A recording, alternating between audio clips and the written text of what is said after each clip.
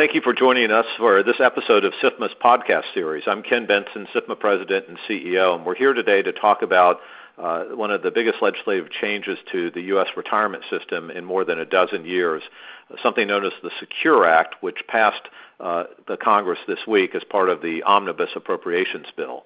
This bipartisan bill, otherwise known as Setting Every Community Up for Retirement Enhancement, or SECURE, aims to increase the ranks of the retirement savers and the amount that people can put away to save for that time.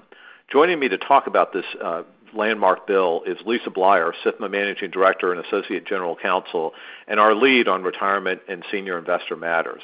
So let's get started.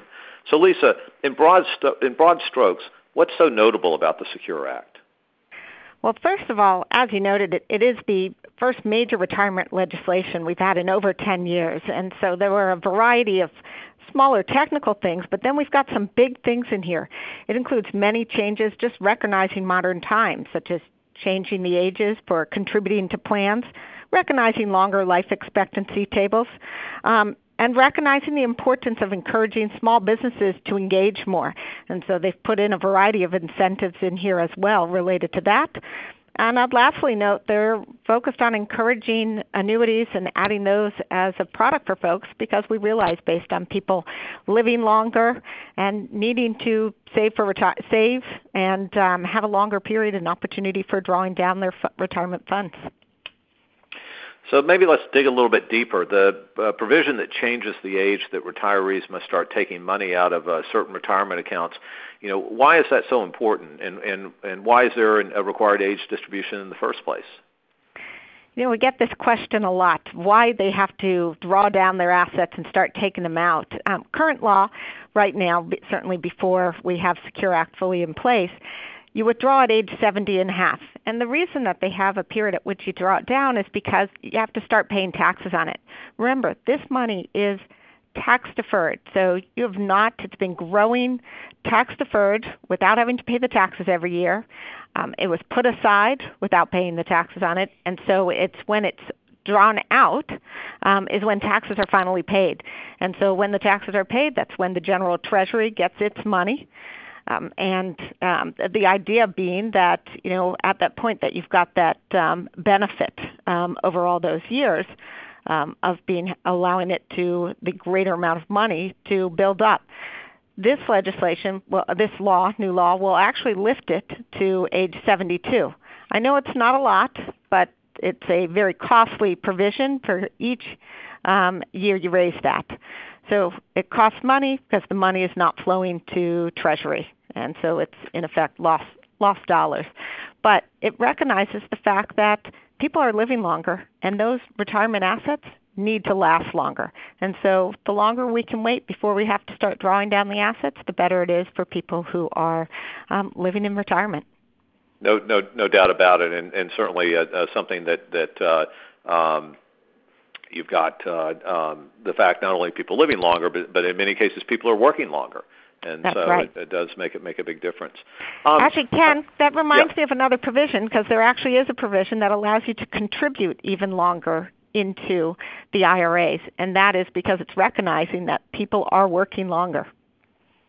Another provision, let me say there are a number of provisions that deal with small businesses, and obviously over the years Congress has taken steps to make it easier for small businesses to set up retirement plans. But again, we know that it's still a burden for small businesses to do so.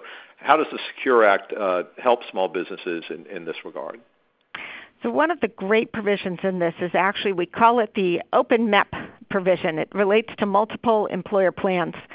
The idea is it would allow multiple companies that are disconnected, that don't have any sort of common nexus, but it would allow them to come together for the benefits of economies of scale.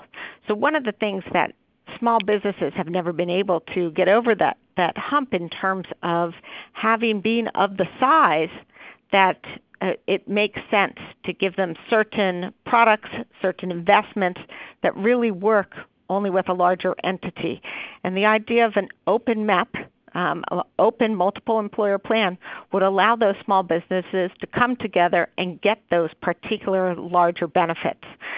You used to need to have a common nexus before the IRS would allow them to come together.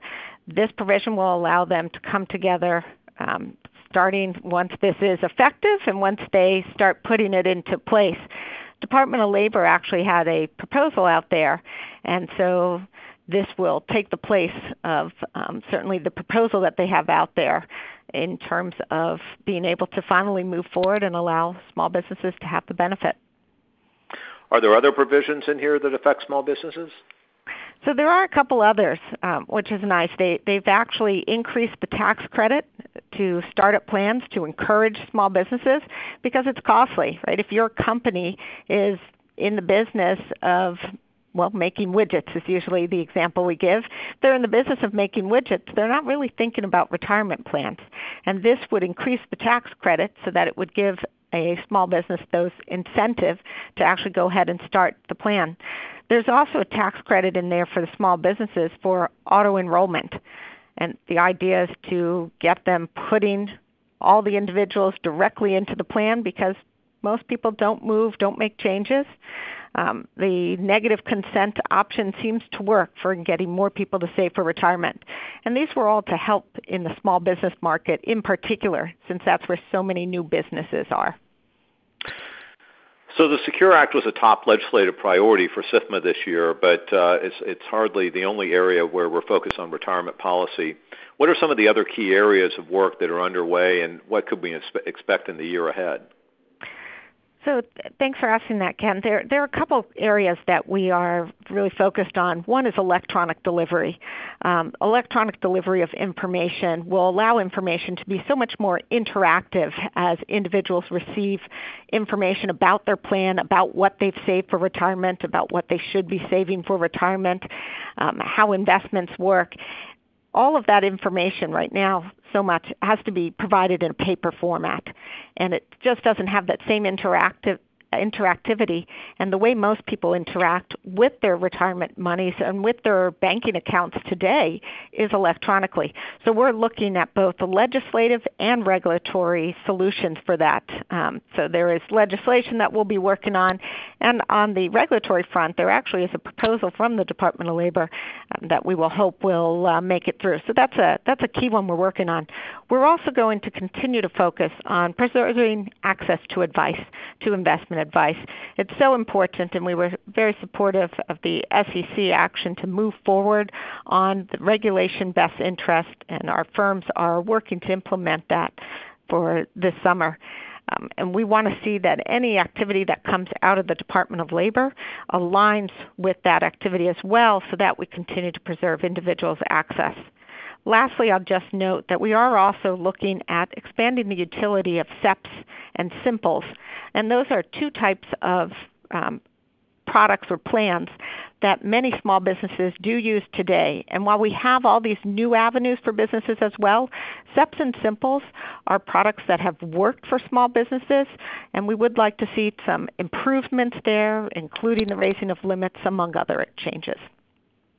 Well, as you can tell, retirement policy is a key priority for SIFMA, and in particular, expanding retirement options, investment options for retail investors throughout the United States. Lisa, thank you for this information. And to learn more about SIFMA and our ongoing work in the retirement policy area, please visit SIFMA.org. And thank you. Thank you, Ken.